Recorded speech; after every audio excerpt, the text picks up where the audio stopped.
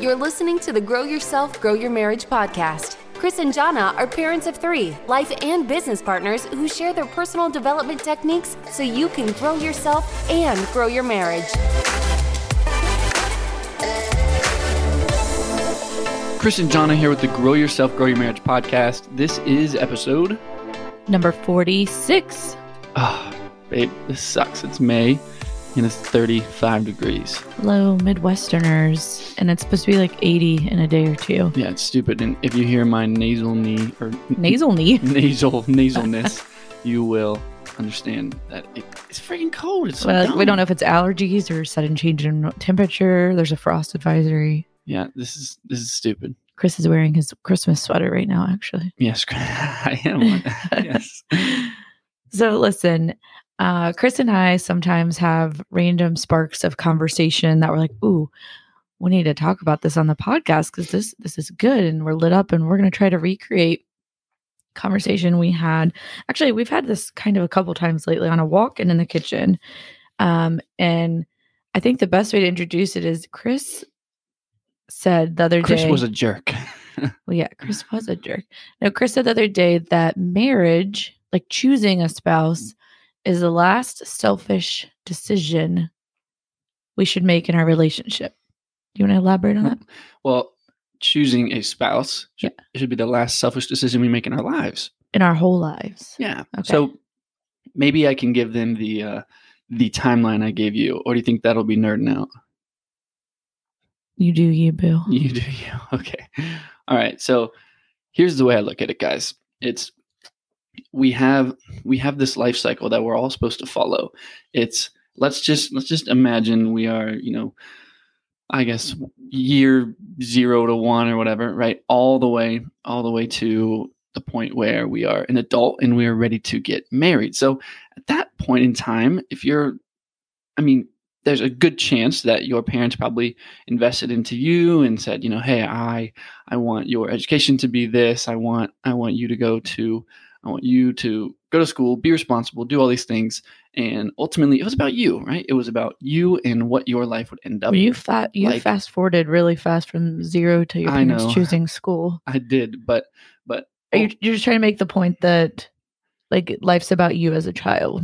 Life is about us, right? Life is about us. And ultimately, obviously, we have kids and we understand that they think life's about them. The world revolves around them. And we try our best to not, let that be such a dominant thing in their lives, but it is. And the point is that once we get to a point where we are ready to look for a spouse, all of us know that we're trying to find someone that's ultimately going to make us happy, right? So, and this sounds bad, but when me and Jana were dating, and I realized this could turn into marriage, unfortunately, at my age, I just remember it being kind of she's going to be a good mom. She is. She's super hot. She's going to be a good mom, and she's a sweetheart, and she's a good listener, and like there were all these like almost, all right, let's check this box and check this box and check this box. And ultimately it was about, okay, how would the rest of my life turn out if I were to be with this woman? And for you, babe, I'm sure it was probably similar, not necessarily a checkbox, but you knew like, okay, how would my life turn out if I was with this person, right? Yeah. Before you ever even, at least for us females, before I ever even considered marriage when I was younger, we would make a list of what we wanted, and a man like me and my friends would literally write out, and it was all shallow, of course. It's like, we don't look like this. Actually, I didn't even want a blonde, so you swooped in. I swooped in on you. I was on that tall, dark, and handsome road, but tall, dark, and handsome. I'm just kidding, kind of. But yeah, obviously, like I said, like you said, the last selfish decision is really when you pick a spouse, you're not really thinking about how will I change this person's life for the better? How can I best mold with them and balance each other out? You're not thinking about that in your 20s or however old you are. You're just like, right. All right, this guy's attractive. And I was in love with you. It wasn't just like a checklist. Yeah. But yeah, it's all based on how do they work for me in my life? Yes. And which is not a bad thing, by the way. It makes Right. sense. This is how else would you process that? Yeah. And I feel like what's interesting about that is we're associated to think, okay, what's going to be best for me? What's the best school? What's the best spouse? What's the best this, that, and the other? And then once we get married, we're supposed to just like flip that selfish switch off, which is kind of the concept. Geez, Johnny, your belly just hit the mic and almost knocked it over. We're getting real big here. So the point is that geez, your belly hit it again. I can't My goodness listen, gracious. I can't get comfortable. Her belly's ahead of her nose, like I far ahead cannot of her get nose comfortable now. anymore. So she can't deal even with lean it. into the mic without Sorry. All right, I'm done. Can I maybe collect my thought now? All right. So the point is, for the third time, the point we're trying to submit to you is that it is difficult, obviously, because of the association of, hey, it's all about me, to then flip the script when you get married and realize this is supposed to be all about both of you. And so what we do, I think subconsciously, is we're selfish in a lot of different ways. We're selfish emotionally. We are selfish sexually. We are selfish. You can rattle off some more. Just with finances and careers. And once you get to the point of having kids, I mean, there's so many ways that we are both consciously and subconsciously selfish because it's just been wired. Like Chris would always tell me, like, I've always, I've been independent for this many years. And I used to thinking about myself. I'll never forget when early on in our marriage, like the littlest things would annoy the crap out of him. And then I would be so annoyed because I had the thought though, hey, we're one now. So I felt like I pretty well not knew because you just don't know until you're in it, but I had the mindset of we're one now. Like joint bank account, we do this, we do things together. Chris still struggled a little bit with like. Well, I was like, why? I remember specifically some of our biggest fights, and this is sad, but I remember I would come home from work and maybe I'd like check the bank account or something like that.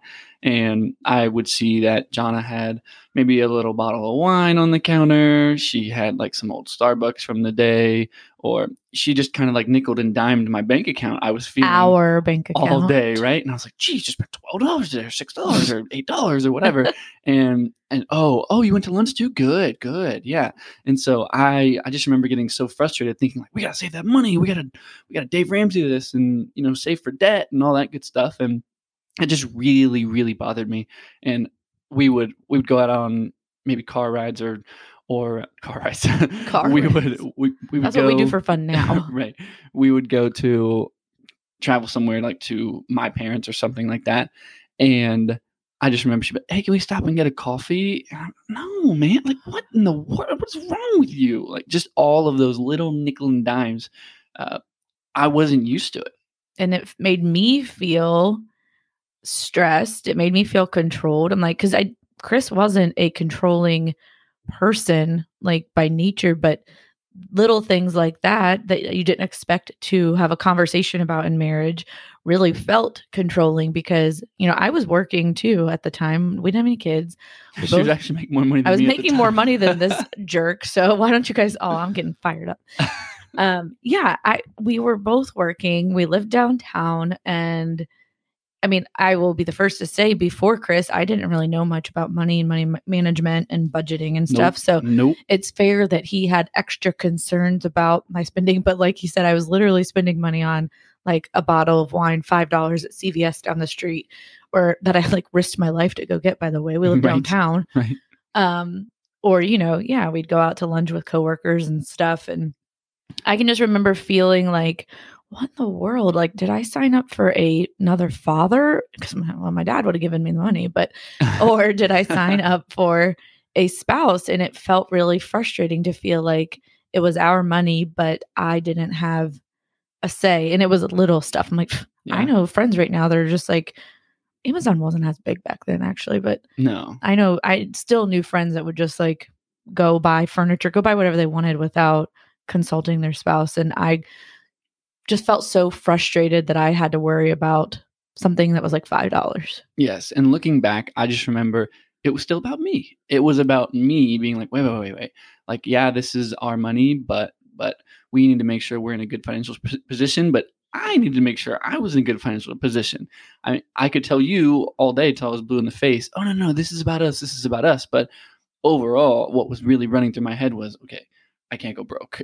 And I needed control of that. And so I think the point is, in any area that we choose that we are selfish, like you said, we are wired into this. Like, we are completely wired into this. And so it makes it much more difficult. And it's actually kind of humorous to think we've gone that many years of our lives to a point where we're just like, oh, okay, this is all about me. And then we're supposed to just flip the script in marriage. But truly, that is what we're supposed to do. And that is, in our experience, how we've seen more fulfillment in our marriage. And that's how, when we have struggled with money, we've still been close now, because we got through that hump. I don't remember actually, I do remember one moment that kind of broke through that conversation, because I broke down and cried to you. Do you remember that? We were downtown. Babe, you've cried so many times. Shut up, Chris. I don't know. I broke down and I cried because I was like, oh, I feel like I can't even I was used to being able to take care of myself. I was used to being able to go buy clothes or go do what I needed to do with the money I was making. And I remember breaking down to you, but like in a teary way, and it broke you. You felt bad. You're like, I don't want to be a controlling husband. Like, I didn't know I was making you feel this way. You told it like it was. You're like, you are a control freak. Like, you are controlling me more than you think you are. And at first I was just like, no, definitely not. And then you basically laid out logical evidence for me in addition to your tears and your emotions. I was like, shoot, she's right. And it made me see it. And then I started to just be, I think I remember kind of like offering things up to you to kind of make it obvious. Hey, I'm not controlling this. Hey, you want coffee? Hey, you want this? Hey, you want that? And oh, no, it took you a long time to get over the coffee thing. Oh, yeah. No. I'm talking years later. Now, let's just tell you guys, he went and got us coffee this morning before the podcast, yes, even though we have a coffee maker. So that probably doesn't make a lot of sense. Store coffee or not made at home coffee just seems to really get the job done better. It does. It's much better. Early morning podcasting calls for it. So, yes. Yeah. So that's something we had to work through, and that you didn't come into marriage knowing that was being selfish. Or let's just keep ragging on you a little bit here. Ragging? Yeah, that's true. All right, go ahead. Yeah. I can remember how frustrated you would get when we would go shopping, like either clothes shopping, grocery shopping, whatever, because I wanted to take my time. I like to read labels, or shopping for clothes. Oh my gosh. You can't just throw whatever in the cart. You got to try stuff on, or furniture or whatever. And you instantly, your mood would change, because you'd be like looking at your phone and trying to sit down somewhere like to watch a game on, you know what I mean? Like, you would get so stressed, and I would be like, what is your deal?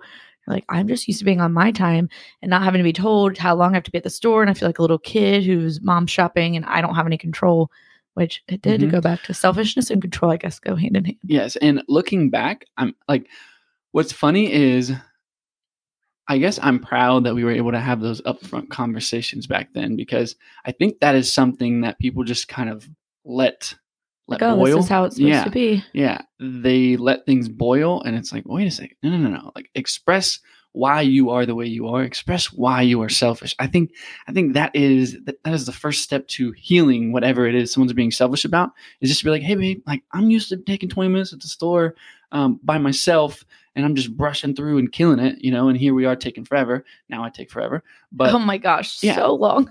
but well, that's just because the irony. I'm listening to a podcast, or I'm talking to someone on the phone or whatever. But seriously, I think the most important thing is just being straight up. Like, look, I am selfish in these ways because I am wired to be selfish in these ways.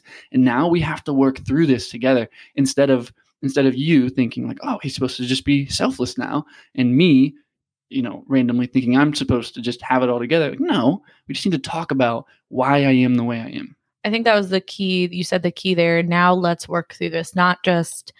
We can't just let it be an excuse for ourselves. Well, this is who I am. I control the money, or I know what's best, or whatever, Yeah. So like, let's say I remember, well, I know a lot of guys, a lot of friends and stuff like that, where, I mean, dude, our main thing was to play video games, like straight up. Like, we played video games. So they were Call of Duty, Halo, sports games, all this stuff. And then you get married, and then that's like still your chill time. You want that to be your chill time. And so I think I think it's a really easy thing to just do that and then not communicate. And then your spouse is like, what the freaking heck is going on? But you don't even know we're annoyed by it unless Right. we blatantly tell you. Right. Because our sighing and walking by, pacing the floor doesn't. Right. Y'all don't pick up hints. And very listen, easy. I'll tell a quick story about kind of what ended all that for me. So I used to use video games as my getaway. And I got to be honest, ladies who are listening to this, there's something about video games that allows us to go into an alternate universe and just get away from the world. And so chances are that either it is it is straight up just an outlet. It is an outlet whether you're depressed. It is an outlet whether you just want to get away from the stress or whatever and just be in your nothing box. I mean, straight up, Every episode. It is awesome. I love video games. I don't play them anymore though, and the reason I don't play them is because I remember when we had Lindley, our second child. I was not spending much time at home because I was working at the studio and stuff. And then whenever, my favorite new game would come out, I would go buy it and I would binge on it for, a good 6 to 8 hours during that day. And then a few hours later and stuff. But what was happening was I didn't realize it, but she needed me. She needed me home, all these things. And Jonna never came to me. She made little comments, but she never came to me and said, hey, like, I really freaking need your help. Like, this is really bad. But I do remember in specific, I was playing a game. I was online, which matters, ladies.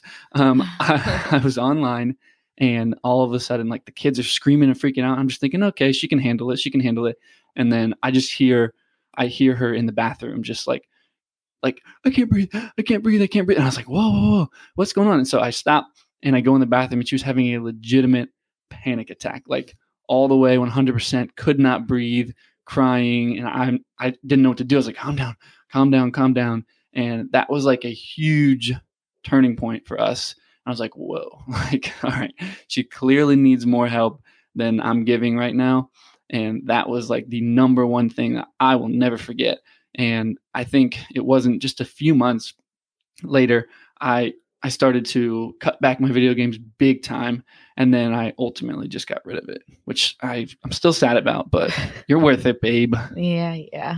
I mean, that story, like, I don't know why, that just hit me. That made me emotional because I can remember that moment myself.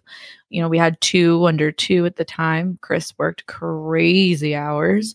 And then Chris would come home and he would say he needed his chill time because he needed to disconnect because he'd been at work all day and that was stressful. And I remember feeling so frustrated by that, but I was trying to be an understanding, supportive wife because I'm like, yeah, you do work really hard. You do get up super early and you have the weight of our family on your shoulders because I had quit my full-time job by that point. And so, yeah, I didn't come right out. That was, if you've heard us talk at all, that was after our second was born, was when we were in the toughest part of our marriage. What were we, 3 years in? Something almost like that. 4, yeah. Yeah, so that was in the toughest part of our marriage anyways. I was suffering from postpartum depression. I had 2 under 2, which, depression or not, 2 under 2 is no joke. And I remember making like passive aggressive comments like, oh yeah, no worries. I'll change the saber. Oh yeah, no worries. I'll just keep cooking here and I'll go ahead and bounce one on my shoulder and whatever. Well, I don't need no chill time. Like, yeah. And looking back, I remember I would walk in from work and I was exhausted. I was giving my all to everybody at work, to all of my clients. All my energy was sucked away. I'd walk in just barely able to like function. And I'd come in and dinner would be made and I'd sit down and I'd eat and I would try to, kind of converse or whatever. But for the most part, after dinner, I just remember, and this is crazy to me, I would get up. I don't even think I put my plate or anything in the sink. I would get up down right there. Here, Jonna is like exhausted. I would get up and I would walk into the living room. I'd turn on my video games and I'd sit there and, or you'd go up to the bedroom or I would watch a game. Right. So I would either be playing video games or watching a game. And dude, like just looking back, what the heck was I doing? It's so weird because it's so not you or us now, but man, it's bringing back some emotions because obviously, so our second was not a good sleeper at all. The other one was potty training at the time. It was a really, really, really hard time for me. And I remember Chris would be coming home close to bedtime. Honestly, you'd get home at like 6 or 7 at that point. Like 7:45. Oh, yeah. Something crazy. And I can just remember counting down, just watching the clock all day until I would have some human contact. And hopefully, like I had these expectations that you were going to come in and take a baby and I could maybe go to the bathroom or shower or just breathe for a second. And then you would want to veg out, or you'd fall asleep on the couch watching a game and I'd be left to do baths and all that. And like, yeah, I remember the day I had that panic attack. It was brutal. You want to know why too? Is you were getting ready to go on a business trip. Yeah. Do you remember? I was getting ready to go to Vegas, wasn't I? Oh gosh, yeah. So that's when we found out we were about to be pregnant again. Yeah. Yeah. I was bent over the toilet, hyperventilating, about to puke because I was crying so hard because I just felt so lonely and trapped. And you were getting ready to go to Vegas and get to like live your dreams and interact with other people and sleep in a hotel room by yourself. And I just remember crying. And you're like, do you know what I would give to go on a plane and just sit and go in a hotel room and just sit? So yeah, long story short, that's another way we are subconsciously or consciously selfish with our time, with life, with our time, because Chris was looking out for his needs and needing to rejuvenate, which is not a maliciously selfish thing. He was getting up at like 4 a.m., not coming home till bedtime. 3:30. Okay, yeah. See, like 3:30 to 7:45. Yeah, like he wasn't wrong for needing some time, but it really wasn't until I got a part-time job that he realized just how well the panic attack started it, because I guess I didn't get a part-time job for another year still. But yeah, when he had to fill in as mom for a little while, and he's like, whoa, that was this rough. Is just a piece of what you're doing. Here's another piece of the puzzle. So I would play video games. She would get the girls cleaned up. She'd clean the kitchen. She was headed upstairs to give them baths and stuff like that. I remember she would ask me a couple times, hey, you want to give him a bath? And I'd just be like, dude, I don't want to give him a bath. You kidding me? No. And I was like, I need my chill time. And she was not happy. Then at the end of the night, what I want? Yeah, the nerve to come at me for some intimacy. Exactly. And looking back, I was like, who the F was I? Like, who do you think you are, pal? And no wonder our marriage wasn't doing well, because I felt slighted and exhausted and not appreciated or cared for. And then you were getting my backlash. I'm sure there were things I was selfish in too, but like you were getting my backlash because I knew you were giving your all to your clients. Nothing was left over for us. It wasn't what I had expected. It wasn't what I had pictured when we talked about bringing kids home and stuff. I thought it would be different. And that's usually the killer of all things, is expectations. And oh my gosh. Yeah. So, but we were not in it. I mean, we had other things. We had outside family drama going on at that time that was splitting us apart instead of bringing us together. Why did my tongue just roll together? And so we had so many factors against us, but we weren't working on anything. We were just existing. We were coexisting. And honestly, I can remember going out with my friend one night. I got a night to myself. And I don't know if you had the kids or if my mom came over. I think you had the kids. And I can remember sitting at a restaurant bar thing with her and having drinks and just like telling her how numb I was. I was like, I just don't care. I literally told her that if you left me, it wouldn't even make me sad, because I was on antidepressants at the time for postpartum depression. And for me, those antidepressants made me very numb emotionally, unless I had like a panic attack. They made me very numb. I didn't feel like great bouts of joy or happiness. And I didn't feel like a lot of sadness when I was on them. It was just like very numb, very robotic. And I can remember exactly what everything looked like. And I looked at her and I was just like, if we got divorced, I wouldn't even care, because I'm not happy. And I never would have thought that I would have felt that way. And so I eventually broke and told you that, and you were shocked. Well, that is literally the key to this. I really believe that, looking back from our experience to where we were, if you wouldn't have come forward and told me like, dude, you're not doing what you need to do to keep this relationship together, and I wouldn't have been able to see that stuff.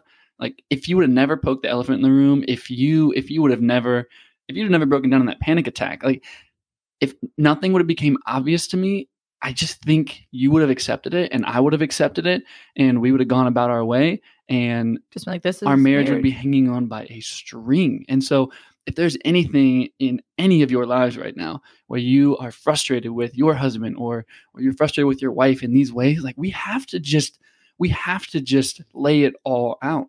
Otherwise, they literally don't know. And otherwise I mean, who wants to live like that? That's how we were living.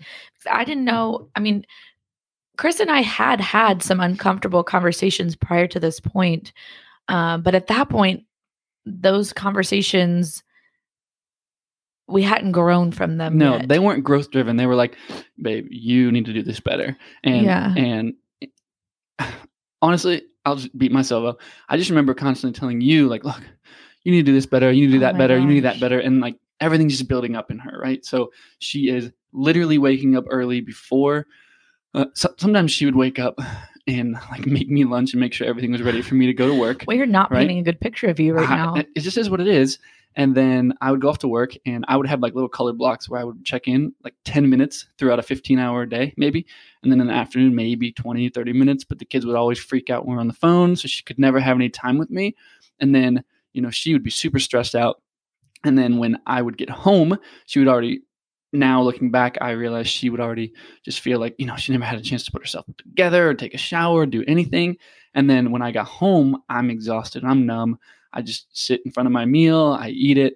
I literally leave my plate at the table.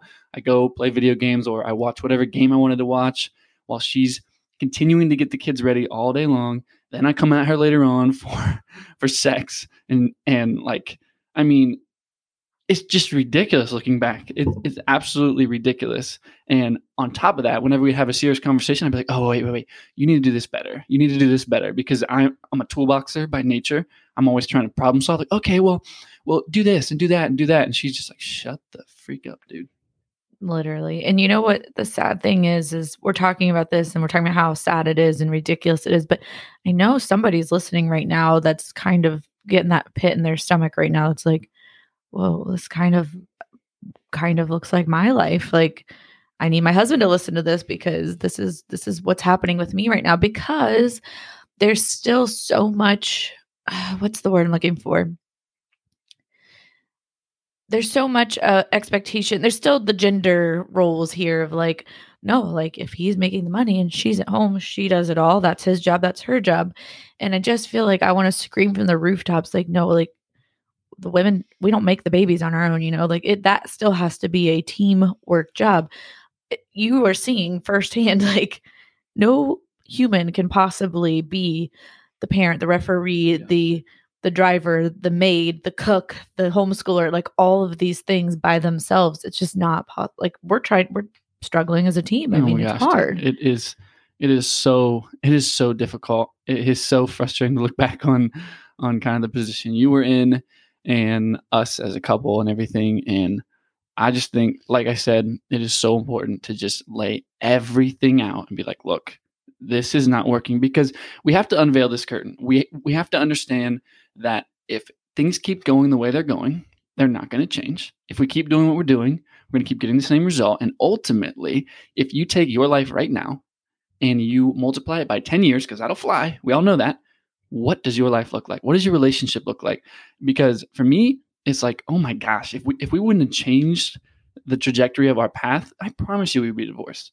Grow Yourself, Grow Your Marriage podcast would not be alive. That would have been a joke, actually. What? That would have been a joke. Exactly. We'd be lying to ourselves. So I feel like the reason why we're able to talk about this is because we've been there. We've felt what that felt. Clearly, I mean, I don't know. I guess what I always tell people, like if anybody comes to me for marriage advice or whatever, just like and we talked about this in the uncomfortable conversation episode, but you have to have the conversations now to grow your relationship. If we would have never had tough conversations overall, because we had them before that too, that were really painful and for a while pushed me away, pushed him away. But like, if we would have never talked about it if Chris would have never been open to hearing, because regardless, that's painful. He didn't want to hear that he was hurting me. He still loved me, even if he was being selfish. He still loved me and loved our children. He didn't want to hear that I was like, I mean, what did you think when I was like, I even said the D word? Like, because we always said we would never say divorce. It's not an option. We don't throw it around. But like in our kitchen conversation the other day, you mentioned you still know subconsciously when you're getting married that divorce is a plan B. There is a way out. Yeah, and I think at some level we hold something back to like, oh wait, no. Like because divorce is an option, we have to make sure that we're in a good position no matter if that happens. And I don't think people go into marriage thinking that, but I think because the statistics are so high, it is really easy for us to subconsciously be like, yeah, well, I'll put everything into my spouse, but like at the end of the day, I got to take care of me. And I really believe that type of mentality is what breaks people up, because like you said, it should not be an option. It should not be an option. No. So when I came to you and said that, I feel like that was one of the first times I saw like emotion in you of like, whoa, I didn't know we were to this point.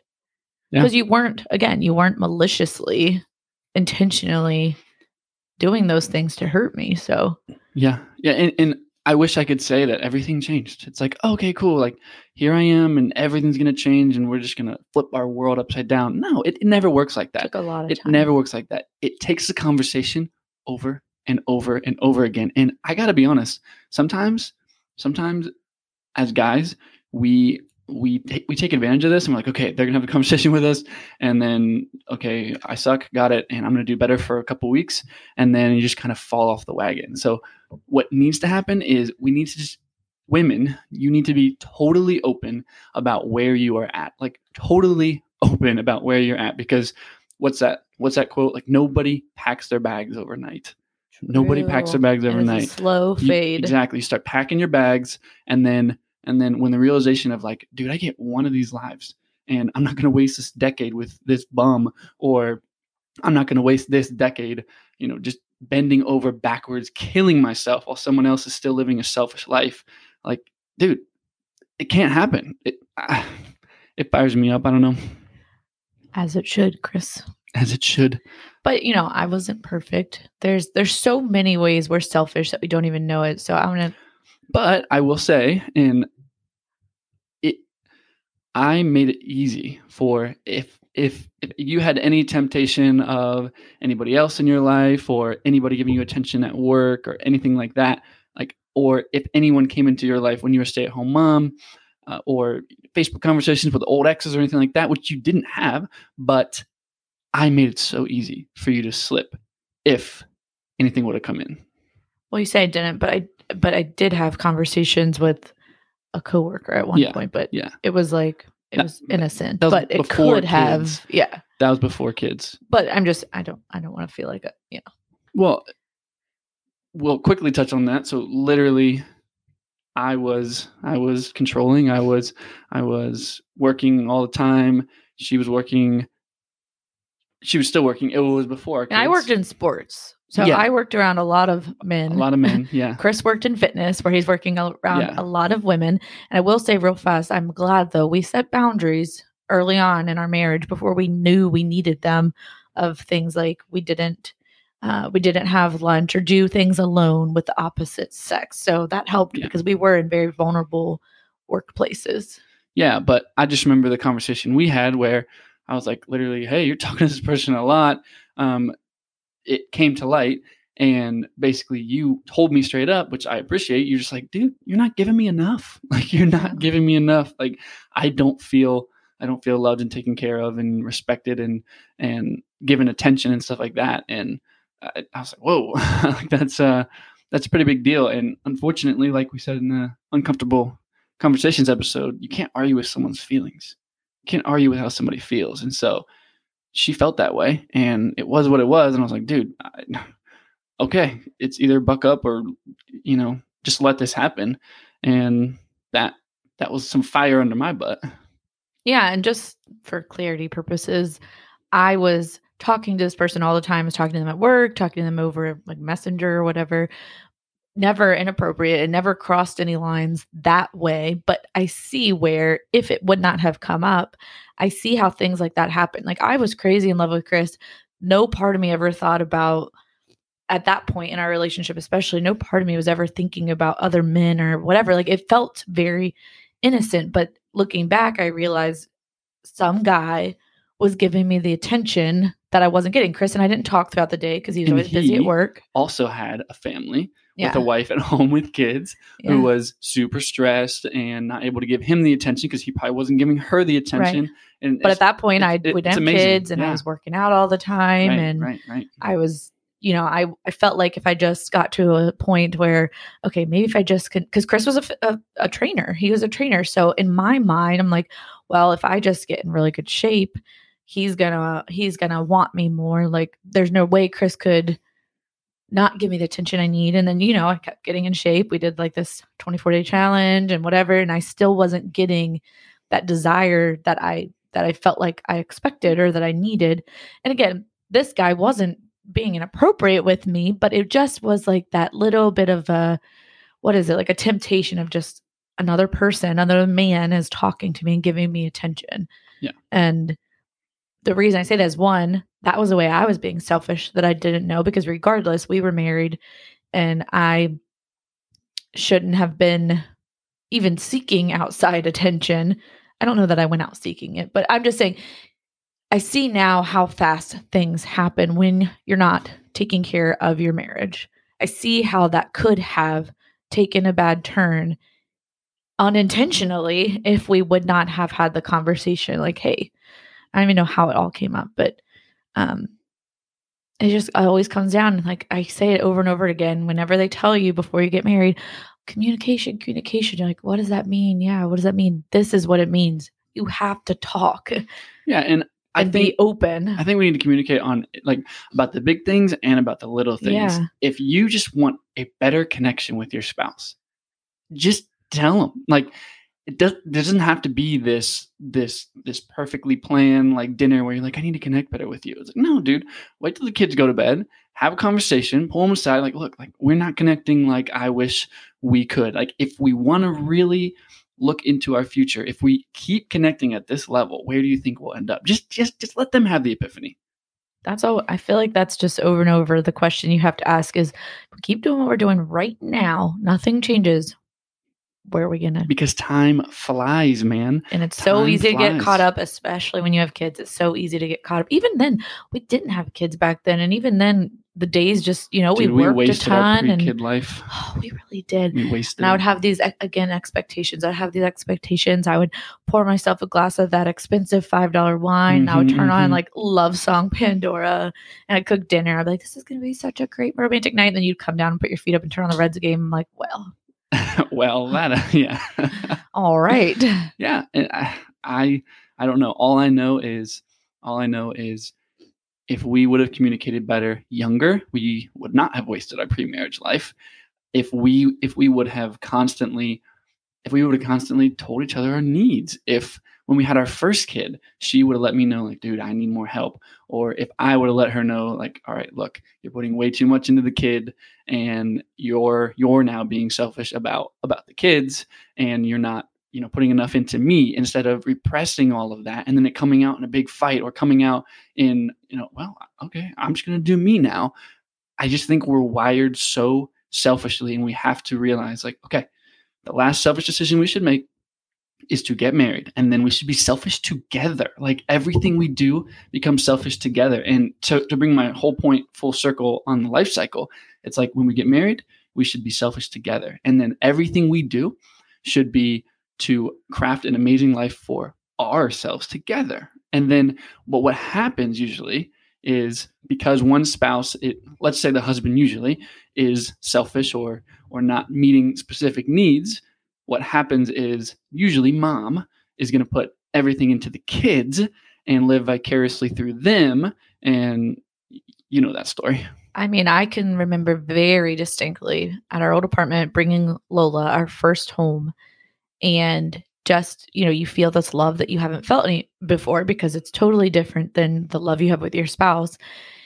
it's overwhelming. And I can remember just thinking like, that's fine. Like Chris can do him. Like it doesn't matter anymore. Like I have me and Lola, we're good. She loves me unconditionally and I'm just going to ride this out.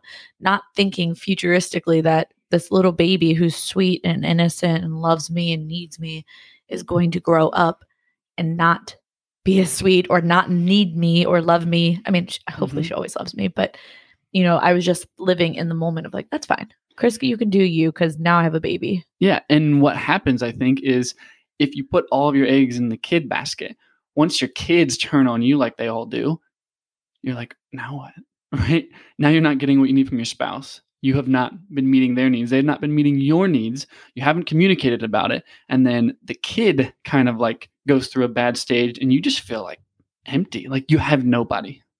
Well, that's what we always talk about is the empty nest phase. And we're not there yet. And maybe we'll get there and we'll listen back to our young selves on this podcast. Like, oh, what did we know? But it seems to us that that's a big reason why empty nesters, A, have such a hard time with the empty nest because they've been pouring their all into their kids. And B, why divorce rates are so high among people our parents' age, because that's what they've done. They've poured it into their kids. They've been on autopilot. They've not continued to grow and learn about each other or meet each other's needs. And then suddenly you're with this person that like, well, I thought I knew you, but you don't know them.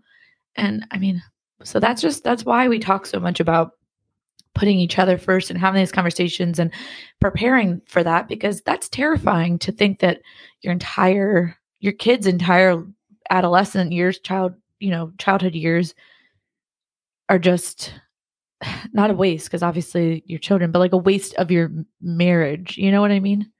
That making sense? Yeah. No, yeah, no. Yeah, no, yeah. Yeah, no, yeah. Yeah, no, yeah. We saw a meme talking about Ohioans. how Midwesterners, say things like, yeah, no, yeah, for sure. Yeah, no, yeah, yeah. Yeah, true. No, yeah. Anyway, well, every point we've made here, the whole point is selfishness. It's like you can nail all of this. It comes down to if it's sex, it's like, okay, it's what I want, is how I feel. It's whether I feel like doing it or not. It doesn't matter how much attention I gave you, babe. I still want sex, right? That's selfish. Okay, it should not just be about me. We talk about the kids. It should not just be about, your living vicariously through the kids or your emotional connection to the kids that you're not getting from me or vice versa. Like it's selfish to put everything into our kids.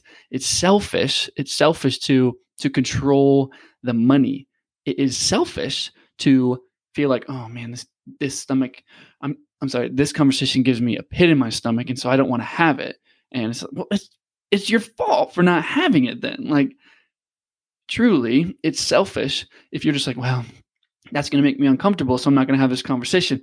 Well, it's selfish because if you know you should have that conversation, then we have to have that conversation, because that's what's going to craft the best, chance at a good marriage. True. There's so many categories we've written down. And I think that we'll dive into some of them specifically, because sex alone, we can really cover, because I think that society in general creates sex, the picture of sex to be, it's a selfish act, when really that's not how it's intended to be. Honestly, the answer to all of this is becoming selfless.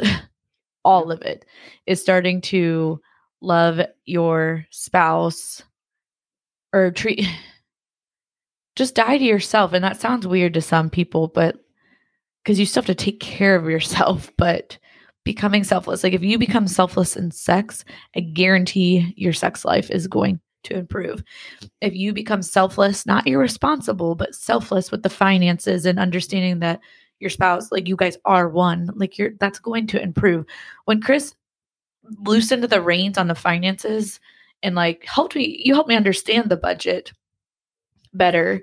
But when you loosened the rein and I didn't feel like everything was going to be judged and critical of what I was doing, it brought me closer to you. It sounds weird, but you going and getting me a coffee randomly, I was like, whoa, okay, he does love me. Right. So there's just, selfless with your time, realizing when your spouse needs help. Or I know a lot of women in a lot of moms groups, and I know a lot of women who complain about their spouses just wanting to spend time, doing their hobbies or golfing or sports or drinking beer with the buddies, and because they need that chill time. And that's fine to have your chill time and your separate time from your family, but not at the expense of your spouse. Well, we just have to think about our spouse in every decision we make. Yeah. So it's like, okay, I'm not only going to make this decision because I want to do it. I want to make this decision because it's going to be best for us. And so, okay, should I work this shift even though, I like being up at night. And so I like being up at night, and I want to just, be able to focus and be by myself. I'm an introvert. Should I work this shift even though my wife is at home dying because I work third shift? But listen, I want to work this shift. Like, no, dude, like we have to figure things out where it's like, okay, this is going to be the best quality of life for each other. And if not, bless you. Oh, I never say bless you. Whoa. I know. Fake. Fake. He does not bless people. I never do. Yeah, that was weird. Anyway, so I think the thing is we have to understand it's our quality of life together. And if one spouse is like, look, we have to do this for a certain period of time, this is going to be hard, and you agree on this, okay, cool, whatever. It's a sacrifice we're both making. But at the end of the day, we need to start thinking about our marriage as selfish together and understand when we talk about filling our cup, we're filling our cup together to pour out on our kids and our relationships and all that stuff. And so growing ourself becomes growing ourself with the intention of I'm bringing my wife, I'm bringing my husband along with me. We're communicating like we've never communicated. We are the weirdos who over communicate about everything. Like that's okay. Yeah. That is okay. There's just something so freeing about being completely transparent in your relationship. I mean, just completely, like there is nothing that Chris and I don't talk about now. It wasn't always like that. I mean, there's just, I don't know. It's a very freeing thing to know that, I don't know, like you could pick up my phone anytime. I could pick up your phone anytime. We could get on each other's accounts. We can talk about whatever. There's no secrets because it's selfish. There's nothing. And we've had some seriously awkward conversations. I'm like, why am I telling her this? Oh my gosh. Seriously awkward. This is so vulnerable. Why am I telling her this? And she's been super vulnerable with me. Why am I telling him this? But I don't know, man. There's just something about sharing your life with somebody and actually being willing to do that. And I say this stuff all the time. It's like a muscle, man. Yeah. I mean, initially, if you don't use it, it's atrophied. It's going to be uncomfortable. It's going to be hard. But once you get past it, you're like, hey, dude, please stop playing video games as much as you're playing. And like, not just for like 2 weeks, please. Like, let's work this out. Like, I want to give you your free time, but let's communicate. I'm struggling. Like, yeah. Let me just explain to you my life. Even last night, we're in the car and John was just like unloading on me how she's frustrated about not being able to balance this, that, and the other. And I'm sitting there listening to her. I'm like, dang, that's a lot. And she's like, and I know it's stupid. You have the business to run and stuff like that. And I'm like, no, dude, I could not do what you do for real. And just her being able to unload that on me and me listen. And I'm not a very good listener. I'm working on listening. You did a good job last night. I did, right? You were listening. Yeah, but I don't know. I think Lena's crying. She is. Yeah. But I just think at the end of the day, it is flexing that muscle and being like, yo, our life sucks in this way. Our life's good in this way. Here's the good stuff. Here's the bad stuff. And overall, let's be selfish together. So that's it. That is it. And I think we have so many more ways we could take this selfishness conversation, because I do think it's a killer of marriage in a lot of ways. But yeah, we'll get super specific with this. But for now, there's the cover of it all. Yep. As usual, if this episode brought you value, if this hit you in the stomach like it would have hit us back in the day, at that point, even still, we're still selfish about things sometimes. Oh, yeah. You're so willingly. No, I'm kidding. Whatever. Go ahead and share it. Share with your spouse if that's who you think you should share with. But go ahead and share it, and don't forget to subscribe to the show. Thanks, guys.